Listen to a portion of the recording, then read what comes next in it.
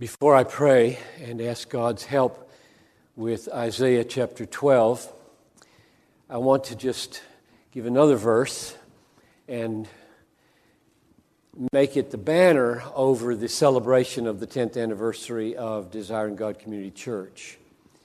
And this came to me yesterday as something that was fitting because of the way it started in 2002 with Bethlehem, and then the way I heard testimonies being given yesterday. Psalm 126, verse 6 goes like this: He who goes forth weeping, bearing his seed for sowing, will come home with shouts of joy, bearing his sheaves with him. So farmers can get this. It's springtime, sowing time. You must sow, but you are weeping. The family is about to blow to smithereens, perhaps. Marriage is painful. The children are not where you want them to be. The health is not where it needs to be. And if you don't sow your seeds, you don't eat. So, you sow. He who goes forth weeping, bearing seed for sowing. Fall will come. The rains will intervene. God will do His work. And the crops will come up. And you will go get them. And the sheaves will be brought home and you will shout for joy. That's ministry. That's ministry. 2002 was not the highest season for me, my family. I was just doing the math this morning, trying to figure out how old all my boys were. I had raised 4 boys. It wasn't the greatest of seasons. Plenty of reasons to weep in 2002 when I preached Planting a Passion. Because the church was full, we didn't know what to do. That's another aspect of ministry. You don't know what to do. You don't know how to manage God's blessing or manage the lack of seeming blessing. And you just try to do the next thing. Weeping. Not everybody sees the weeping. And then the seeds have been sown, and there it went. The sermon went. I had no idea. Zero expectation that anything would happen in Charlotte because of that sermon. I was shooting for Minneapolis as far as my bow would reach. And lo and behold, some young women in the church hear it and get ideas because Billy Graham is sending some folks down here from Minneapolis, and Cody and far off Cameroon, and then later hears it, and here we are 10 years later and bringing our sheaves home in joy. So just wherever you are in your sowing with tears, it's okay. The farmer just must not stay in bed, okay? He cannot yield. He cannot yield. Pastor farmer, farmer, lawyer farmer, homemaker farmer. You cannot yield to the temptation to just quit. I'm just quitting. It's not working. Nothing's going right. You've got some seeds in your pockets. You know the next thing to do. Just do the next thing. Now let's pray. So, Father, I am deeply thankful for Desiring God Community Church, and thank you for Cody and Beth and their faithfulness through their own tears, and for all those who in the early days took risks to plan a little work and watch you make sheaves happen. And here we are gathering some of them, celebrating some of them, and we are shouting for joy. And I thank you. It occurred to me while I was singing here, Lord, that I'll probably never stand in this church again. I'm old. I'm 67 years old. I live far away. And so there are a few people here who will never hear my voice again. And I just pray that in your amazing providence, my pebble that I will now drop in this little pool here would have a ripple effect in every life beyond all expectation, for the glory of Jesus Christ and for the good of souls and for the joy of this city and these particular neighborhoods, remarkably, around this church and for the Desiring God Church as well. In Jesus' name I pray. Amen. So if your Bible is not open to Isaiah chapter 12, I hope it will be. It's been read already, and I'm going to read again 3 of the verses. It's not a long chapter, one of the shortest chapters in the Old Testament, 6 verses long. So I'm going to read verses 3 through 5, and my aim, just so you know a little bit of where we're going, my aim is to help you persevere or survive and thrive in missions first. So I've got several layers of intention here. I want to address missionary perseverance and missionary speaking. And then I want to address all of us, senders or goers, speakers where we are, persevering in what we do in this city and beyond. So here are the first verses we'll look at. Verse 3, with joy you will draw water from the wells of salvation. And you will say in that day, give thanks to the Lord, call on His name, make known His deeds among the nations, proclaim that His name is exalted. Sing praises to the Lord, for He has done gloriously. Let this be known in all the earth. So I think this text is about the perseverance and the preaching of missionaries at one level.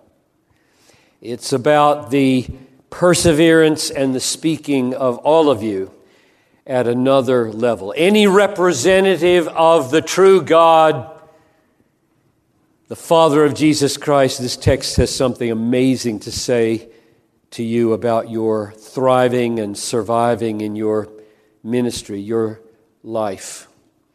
How does a missionary or a mission-driven church or a mission-loving saint last? How do you get from one day to the next and then get to 60 and 70 and 80 and keep going until you're home? How do you do that? How do you keep giving and giving and giving? Because if you're a Christian, you're going to be bled. Some will take advantage of you, and some just need you. And if you're a need meter, which is what Christians are, we love to meet real needs. How do you do that? How do you have resources just keep on giving and giving and giving until you're at home? That's what this text is about. So why am I talking to a group of people who most of you won't be missionaries about a mission text primarily? And there are 3 reasons. Number 1 is because when you hold up a vision of how God helps missionaries and what missionaries are called to do and say, that's how God calls people to do it. They see a vision of it. Oh, that's what it is? That's what the Bible says it is? And something happens in here, and they're just drawn, and they can't stop it. That's the way God calls people. So I want that to happen. A few of you will be that. And the second reason is because the way missionaries persevere and the way people of another kind persevere is the same. We all are strengthened in the same way, and we all speak the same truth. That's the second reason. And the third reason is that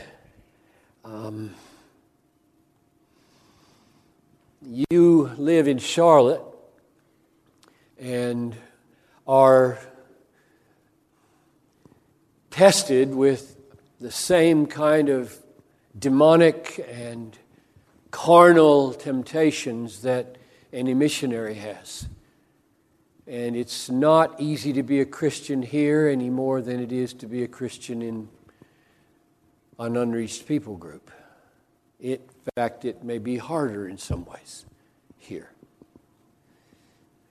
So for those reasons, I think this text, while it first struck me as a wonderfully missionary text, is for all of us. So let's talk first about the persevering part. So first the persevering part, then the preaching part, or the thriving and surviving part, and then the speaking part. What do you say? So verse 3, and just a little word here. Every time I preach from the Old Testament, I feel like I need a sermon just to account for why I'm preaching the Old Testament. Because you might be sitting there thinking, wasn't that written for Israel? And we're not Israel, and so how do you know you can take a promise like this? I mean, you're reading this text like it's just written yesterday for us, and goodness gracious, this is written, 2,700 years ago to the Jews. So how can you do that? So that needs a sermon. But I'll give it to you in a minute, okay? 2 Corinthians chapter 1, verse 20. All the promises of God, and put this down so I can see you. Thank you. I can see you, okay. All the promises of God are yes in Christ Jesus. That's a sermon. That means all the things that God said to His people in the Old Testament, if you're in the Messiah, the fulfillment of the line of the Old Testament promises, if you're in Him by faith, His name is Jesus, then in Him you inherit it all. So it's okay to have the Old Testament in your book. It's our book. It's the Jewish book for sure, the Tanakh. But Christians are right to put the New Testament on the back of it, put it all in one cover, and own it for ourselves. I have zero hesitation proclaiming, "Thus saith the Lord," to you Christians. Maybe a few Jews in the house, wonderful, but Gentiles, it's yours. Okay, end of sermon on why I'm preaching from Isaiah 12. Verse 3, "With joy you will drink water from the wells of salvation." I think that's the key to perseverance in the missionary life or in any life. One of the greatest dangers for missionaries, pastors, Christians, is drying up and dying. Losing all interest, losing all hope, just not having any care, any desire, any joy anymore in God or Christ or salvation or the church or the Word. It's just all blank. That's dangerous and scary when that starts to happen in a saint's life. And here we're told to drink water from the wells of salvation. Electric cords that are meant to keep lights on should stay plugged in. Hose pipes that are meant to water the lawn and give life to the grass should stay screwed in to the faucet. Trees that are meant to bear fruit should stay planted in nourishing soil by streams of water. That's what makes them work. And Christians should drink water from the wells of salvation. So let's ponder the wells for a few minutes. There's a lot here. Ponder the wells with me for a few minutes. Sometimes we are prone to think of salvation as a point in the past where we repented of our sins, turned to Jesus Christ, embraced Him as our Savior, and experienced the forgiveness of our sins and the removal of our guilt and the gift of eternal life and the indwelling of the Holy Spirit. That was salvation. And that's absolutely right. It's just not the whole picture, is it? Because the word saved in the Bible is used for what happened to you in the past, Ephesians 2. By grace you have been saved. You have. It's over, done, fixed, sure, never to be taken away. And 1 Corinthians 1:18, to us who are being saved, the cross is the power of God. Oh, it was past, but now 1 Corinthians 1:18 says, I am now being saved. Romans 13:11, salvation is nearer to us now than when we first believed. Oh, I don't have it yet in full. So you step back from those three passages, Ephesians 2, 1 Corinthians 1, and Romans 13, you say, I was saved. I have been saved. I am being saved. I will be saved. At the last day, it will be completed. There's so much about me right now that's not saved. I'm a sinner still. I'm a lousy husband and father and imperfect pastor. Everything about me needs saving. Therefore, God has made provision to get us home and to finish His work. We have enemies of our lives, and they are on our case. The devil is on our case. My own flesh is on my case. I have enemies on every hand trying to undo me and destroy me, and I must keep on being rescued, being saved. I call upon God for help every day with every kind of temptation, every kind of drifting, every kind of backsliding. I'm asking, save me, save me, save me. And I don't mean justify me. That's finished. That's pointed. Forgiveness of sins, He did that. Everything's paid for on the cross.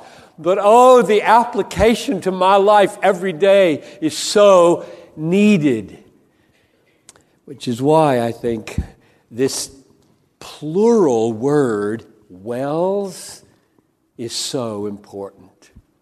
I mean, would you have expected him to say wells? I mean, when I read it and thought, isn't there just a well of salvation? Like, this sounds, wells of salvation? Why wells of salvation and not well of salvation? Isn't there just one place to be saved? And surely the answer is something like, if you've got to get from Egypt to the Promised Land, you need more than one well. A well in Egypt and a well in Canaan won't get you there. You're going to die in the wilderness. There have to be wells in your life. The reason it's plural is because you need to drink there a lot, in a lot of different places, at a lot of different times.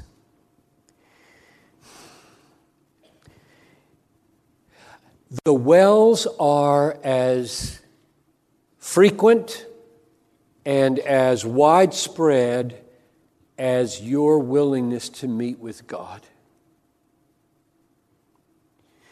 Anytime and any place you lift up your heart to God to drink from Him, there's a well there. Now, why do I say that? I say it because of verse 2. Behold, God is my salvation. Remember, these are wells of salvation. Wells of salvation. Now I'm adding, God is your salvation. I will trust and will not be afraid, for the Lord God is my strength. God is my song. He has become my salvation.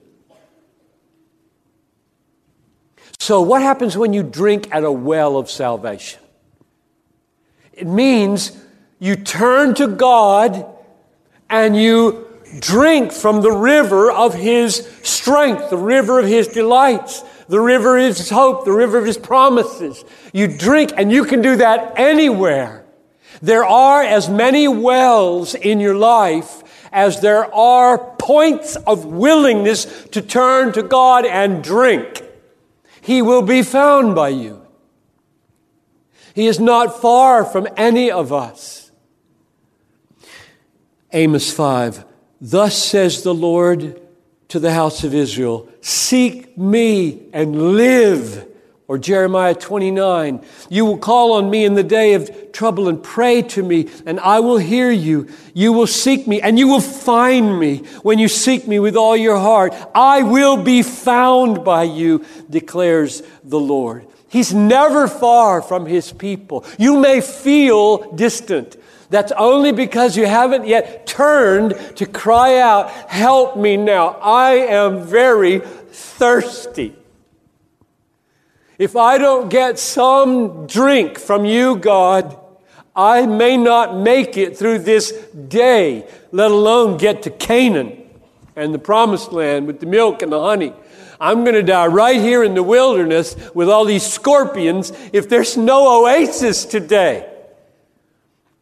And the reason this is plural, drink from the wells of salvation, is because they're everywhere you need them.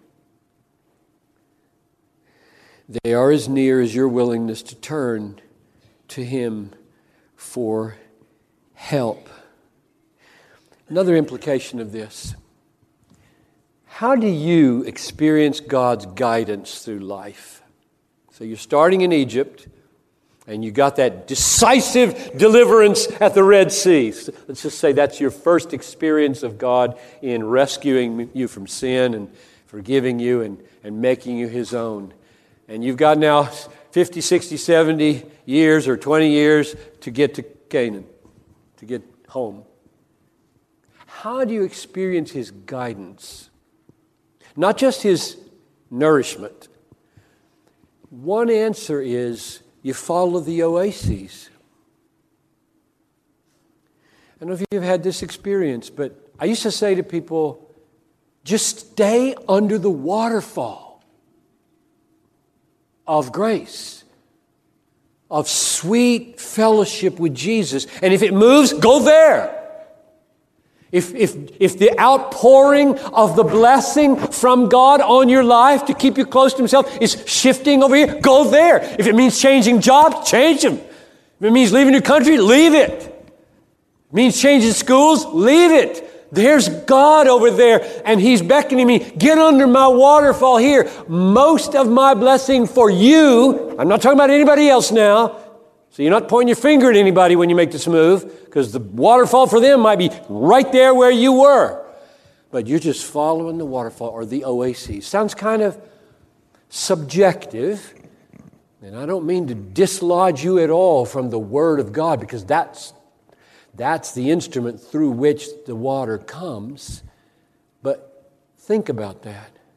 Is your goal in life to move through the wilderness of North Carolina or whatever mission field you might be a part of?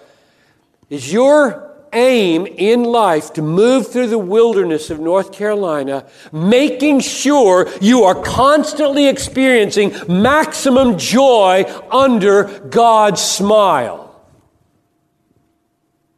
Is that your goal? That's mine. Which makes a lot of choices for me. I know there are TV shows that strip me of that.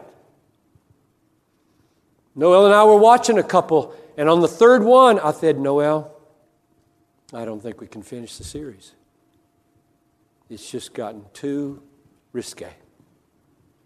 You may be able to handle this, not me. My soul, my sweet fellowship with Jesus is being threatened. There's so many people that don't shoot for that. They don't care. They're just going to watch it. Because the titillation is strong. It's good. It feels good. I'm going to go to that movie. I'm going to do that stuff. They're not even thinking, how do I maximize God in my life? How do I maximize joy in Jesus in my life? And if you make that your goal, I'm staying under the waterfall of maximum blessing from God, it makes a lot of choices for you. There's a lot of guidance there. There really is. Notice another thing about the word wells. It doesn't say buckets. You will drink water from the wells of salvation. It doesn't say you will drink water from the bowls of salvation. Any significance in that? I was talking to Cody, commenting about his neighborhood and how many trees there were and how much forest, and everybody's house seemed to be surrounded by woods. And he said it's because back before they had city water, every house had a well, and they had to have an acre of property to justify the well. And I thought, that's interesting. Every house here has a well. I'm renting a house right now in Knoxville, Tennessee, just outside Knoxville, off out of the city a little ways, and it's totally doesn't have any city water out there. It's a well. Every time I turn the water on, I said, "This is absolutely amazing. This is coming out of the ground." I'm living in Minneapolis where the water comes to the stinking Mississippi River, and they have to treat it with a zillion chemicals to make it drinkable. And I just turn that water on, take a shower. This is coming out of the ground. Doesn't it? I mean, how much is down there? And Noel planned for us to take a little trip, and then I cut my finger, if you wonder what that is. I cut my finger last Monday and couldn't take. We were going to go to the Lost Sea near Knoxville. It's the biggest underground lake in America, right outside Knoxville. You go down a 3/4 of a mile underground, and you get on a boat. I didn't know they had that in Tennessee. You get on a glass-bottom boat and float out on the lake underground a half mile. That's a lot of water. Reminds me of the flood. You know, how did the flood happen? Well, it just kind of made all that come up. The point is, wells don't run dry for centuries. Bowls, you might drink a bowl and say, I need more, and there isn't any more.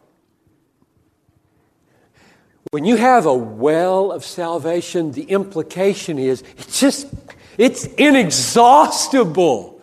You turn it on, it just keeps coming. It keeps coming. There's not just a little bucket. There's not just a little bowl of nourishment for your day. You can stay at that well all day long. And I really recommend to some of you that you set apart 1 or 2 days a year maybe where you do stay there all day long. Have you ever done that? Have you ever taken a retreat with Jesus to read 50 chapters of the Bible? 50-50. Not 15-50. Have you ever done that? Give yourself a chance to test the well. Wesley Duell wrote 2 books on prayer that moved me deeply years ago. And he talked about taking retreats with Jesus in which he had to read 50 chapters of the Bible just to get ready to pray. I just was so convicted. And what he meant was the world is just so much with us. You know, the radio is with us, the internet is with us, the TV is with us, the movies are with us, and magazines are with us, and all kinds of stuff are with us. World. None of it telling us to pray or making prayer look attractive at all. How does it start feeling attractive? Get near God. How do you get near God? You get in His Word. And you'll only spend 5 minutes or 10 minutes there if you don't plan every now and then some extraordinary lingering at an oasis where there's a well of salvation, namely a well of God. Now let's turn from the persevering part, the thriving part, the drinking part to what you say when you drink. This is probably what grabbed me most about this text.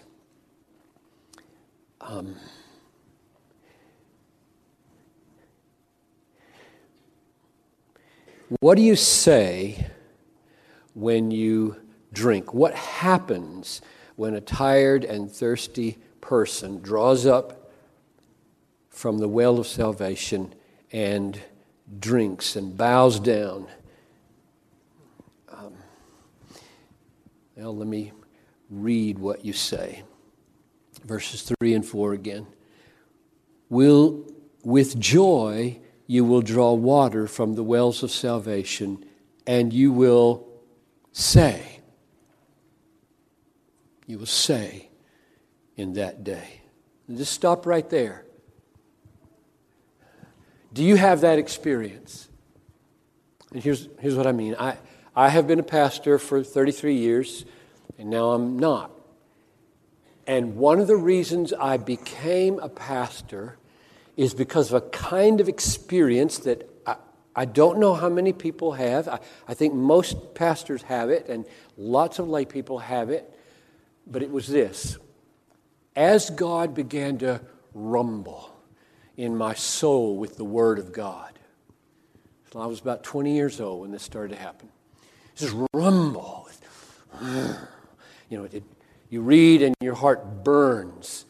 Almost every time I would stoop by that well and drink deeply, before I was done, I was thinking of ways to commend the well. It was just reflex. Before I was done being satisfied, my mind was creating sermons. My mind was creating lessons. My mind was creating devotions, creating, today, tweets. Before I'm done, I'm thinking, how can I say this? I want to say this. I think that's an evidence of a call on your life to speak. It doesn't have to be as a pastor. It could be an evangelist. It could be just a remarkably effective witness at work. But when I read this, with joy you will draw water from the wells of salvation, and you will say, yes, that's right. That's what happens. I want to say what I'm seeing in the text. It's just not complete. I don't have the full joy and effect of it until I'm saying it, coming in and going out like this. And that's still true. I don't have it just hit me that this is the first time I'm preaching in a worship service since I finished at Bethlehem. That hit me this morning. I forget what official date I finished, May 31st or somewhere. No, March 31st, yeah. So March, April, May, June, July. A bunch of months have gone by. So here I am now in the pulpit. So this could go too long if I'm not careful. I was getting ready this morning. I thought, this is the first time I'm getting to do this again. And it feels really good. Because you will drink water from the wells of salvation, and you will say, and the saying for the soul that is drinking completes the joy of the drinking. It does. At least for me it does. And so there's a correlation between the drinking and the saying, it seems. So let's just think for a few minutes, and then we'll wrap it up. Maybe 4 things about this saying. Number 1. It is a missionary saying. It's a missionary speaking. So let's read all of verse 3 and 4. With joy you will draw water from the wells of salvation, and you will say in that day, give thanks to the Lord, call on His name, make known His deeds among the peoples. So there's 2 things going on there, aren't there? There's a kind of evangelization going on in that you're calling people to know the Lord, give thanks to the Lord. And there's mobilization going on there, where you seem to be saying to the very people of God, make known His deeds among the peoples. So they're speaking to those who need to give thanks, and then they're speaking to those who are giving thanks. They need to declare the deeds that are making them give thanks to the peoples.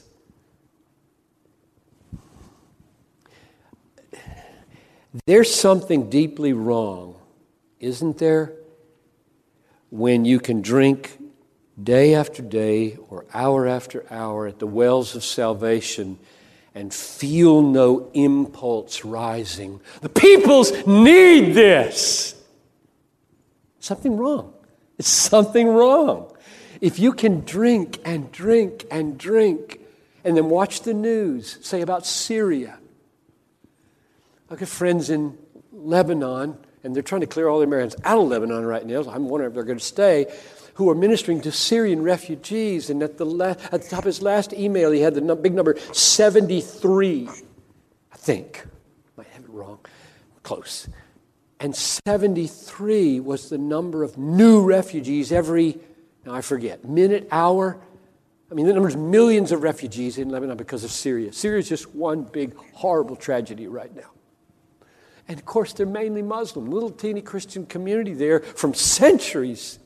And they're terribly threatened by both regimes. There's nothing we can do right in Syria that I know. Everything seems ending in mess. But all I'm saying is, can you look at the news from Pakistan to Tunisia or just read Operation World and soak in your Bible and come up from drinking at the wells of salvation and not feel rising, verse 4, in your heart. Declare among the peoples what you've seen, or tell others to declare, or fund what will be declared, or some way make it happen. Be a part of making it happen. Something's wrong. Test your soul. Something's wrong if you're enjoying God and His Word day in and day out, and there's not rising up in you. Give thanks to the Lord, O peoples. Call upon His name. Make known His deeds among the peoples. So the first thing to say about this speaking is that it's a missionary evangelization and mobilization kind of speaking. Second thing to say about it is that it focuses on peoples, not just people. Peoples with an S. I never put the word S on the end of peoples until 1983. I had a missionary revolution in my life, and it was all on revolving around the word S on the end of people. Little children, when I began to do it, they'd come up to me and say, "Is that a word? Is peoples a word?" I remember they would ask me, "Is peoples a word?" Oh, if you don't know peoples is a word, I haven't been a pastor yet. I haven't done my job. I haven't made missions understandable in this church. If children don't know peoples is a word, I haven't been faithful to the Bible. What do I mean? Verse 4, make known His deeds among the peoples. It was a revolutionary discovery for me. What I mean by peoples, what I think Isaiah and God meant by peoples, is what we find in Revelation 5. Worthy are you, O Lord, to take the scroll and to open its seals, for you were slain. By your blood you ransomed men for God from, so you ransomed people from, and then he says this, from every tribe and tongue or language and people and nation. Now, if you try to carefully distinguish those four things, tribe, language, people, nation, you can't do it.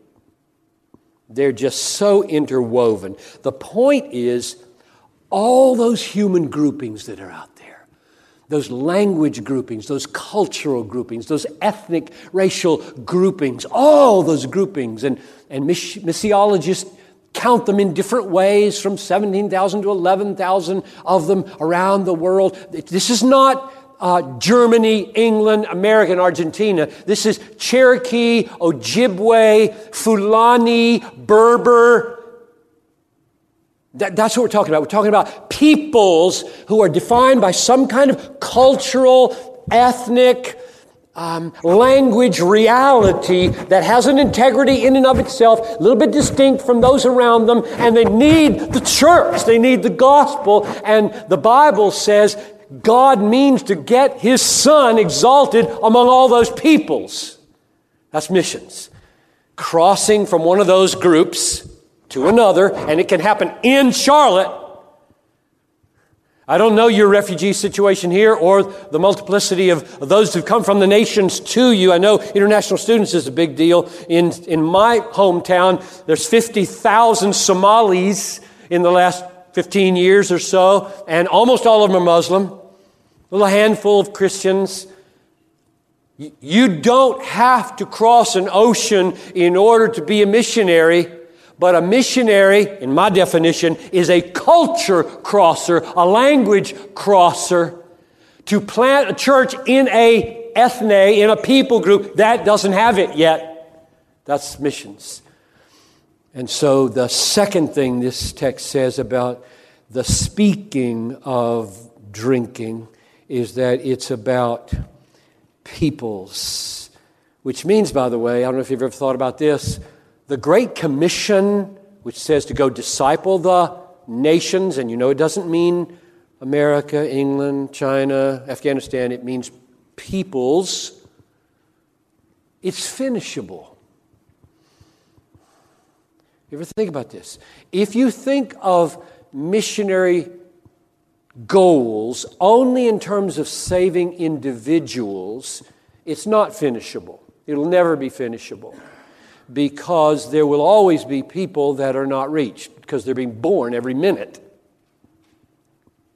But if you think of a limited number of peoples, and there are a limited number of peoples, it is conceivable that the church will one day, and I pray within a generation, it could happen.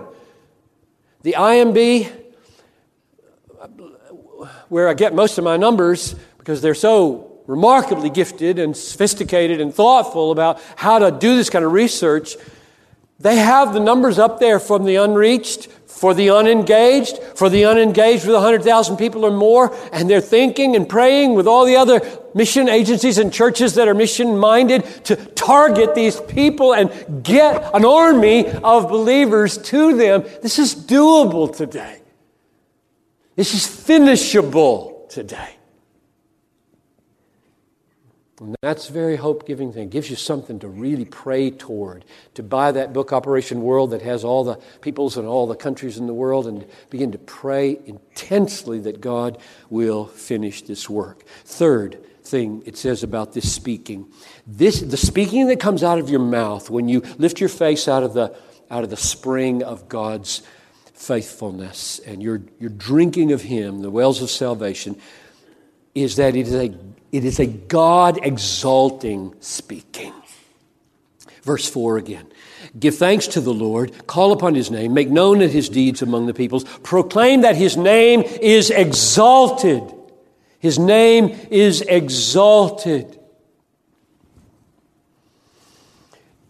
Why is this? Why does drinking from the wells of salvation produce God-exalting speech? It's because the salvation is God. God has become your salvation. So to drink is to go to God and to feed on His power, feed on His wisdom, feed on His grace, feed on His kindness and patience and mercy. Everything, He's strong, He's wonderful, He's beautiful. That's God-exalting talk. There is a very profound truth behind this that I've given my whole life to, called Christian hedonism, which goes like this. God is most glorified in you when you are most satisfied in Him.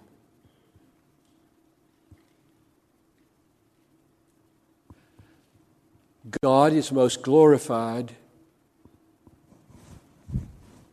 when you're most satisfied. You see it? You're thirsty. Fred, where are you? Raise your hand, Freddie. There you go. Okay. You said I'm a happy pastor. I'm a pastor who really wants to be happy. You ask my wife, is this the happiest pastor you've ever known? She'd say, I don't think so. In pulpit, I always look happy. So let's be honest here, okay? My book is entitled, Desiring God, Not Having Arrived at Being Happy in God. So here I am, day after day, one factory of desires. Like, it's one my heart is. I want. Now, I can either go for sin or God. I'm a wanter. So if I put my face down in the pool of God's grace and say, that's good. What did I just do? What was that? That's worship. That's good. That's really good. When you're satisfied here, it goes up. He gets glorified. It can't be any other way. You always praise what you prize. Always. You're eating your favorite Blizzard. I just think of it because I don't eat Blizzards except once a year on my birthday. And then I get the biggest one I can get. And it's always a Butterfinger Blizzard. And I can't say enough positive about Butterfinger Blizzards for the next half hour. And then I wait a year and have another one. You know this. And a lot of you are sitting there feeling, I just don't relate to God that way. I don't feel anything like that when I read my Bible. And I'm so sorry. I was talking with a couple of guys last night about that. If I took the time to spend an hour with you after this, which I'm willing to do, you'd tell me that. Lots of you would. You'd come up and say, how do you get that? And I will pray that God will quicken the taste buds of your soul, that He will carve away the calluses of worldliness that have grown up around your soul, so that when you drink from the wells of salvation through the Word of God and taste and see that God is good, there will well up in you affections for Him that have been long dead. And I want to be real careful here. I'm almost done.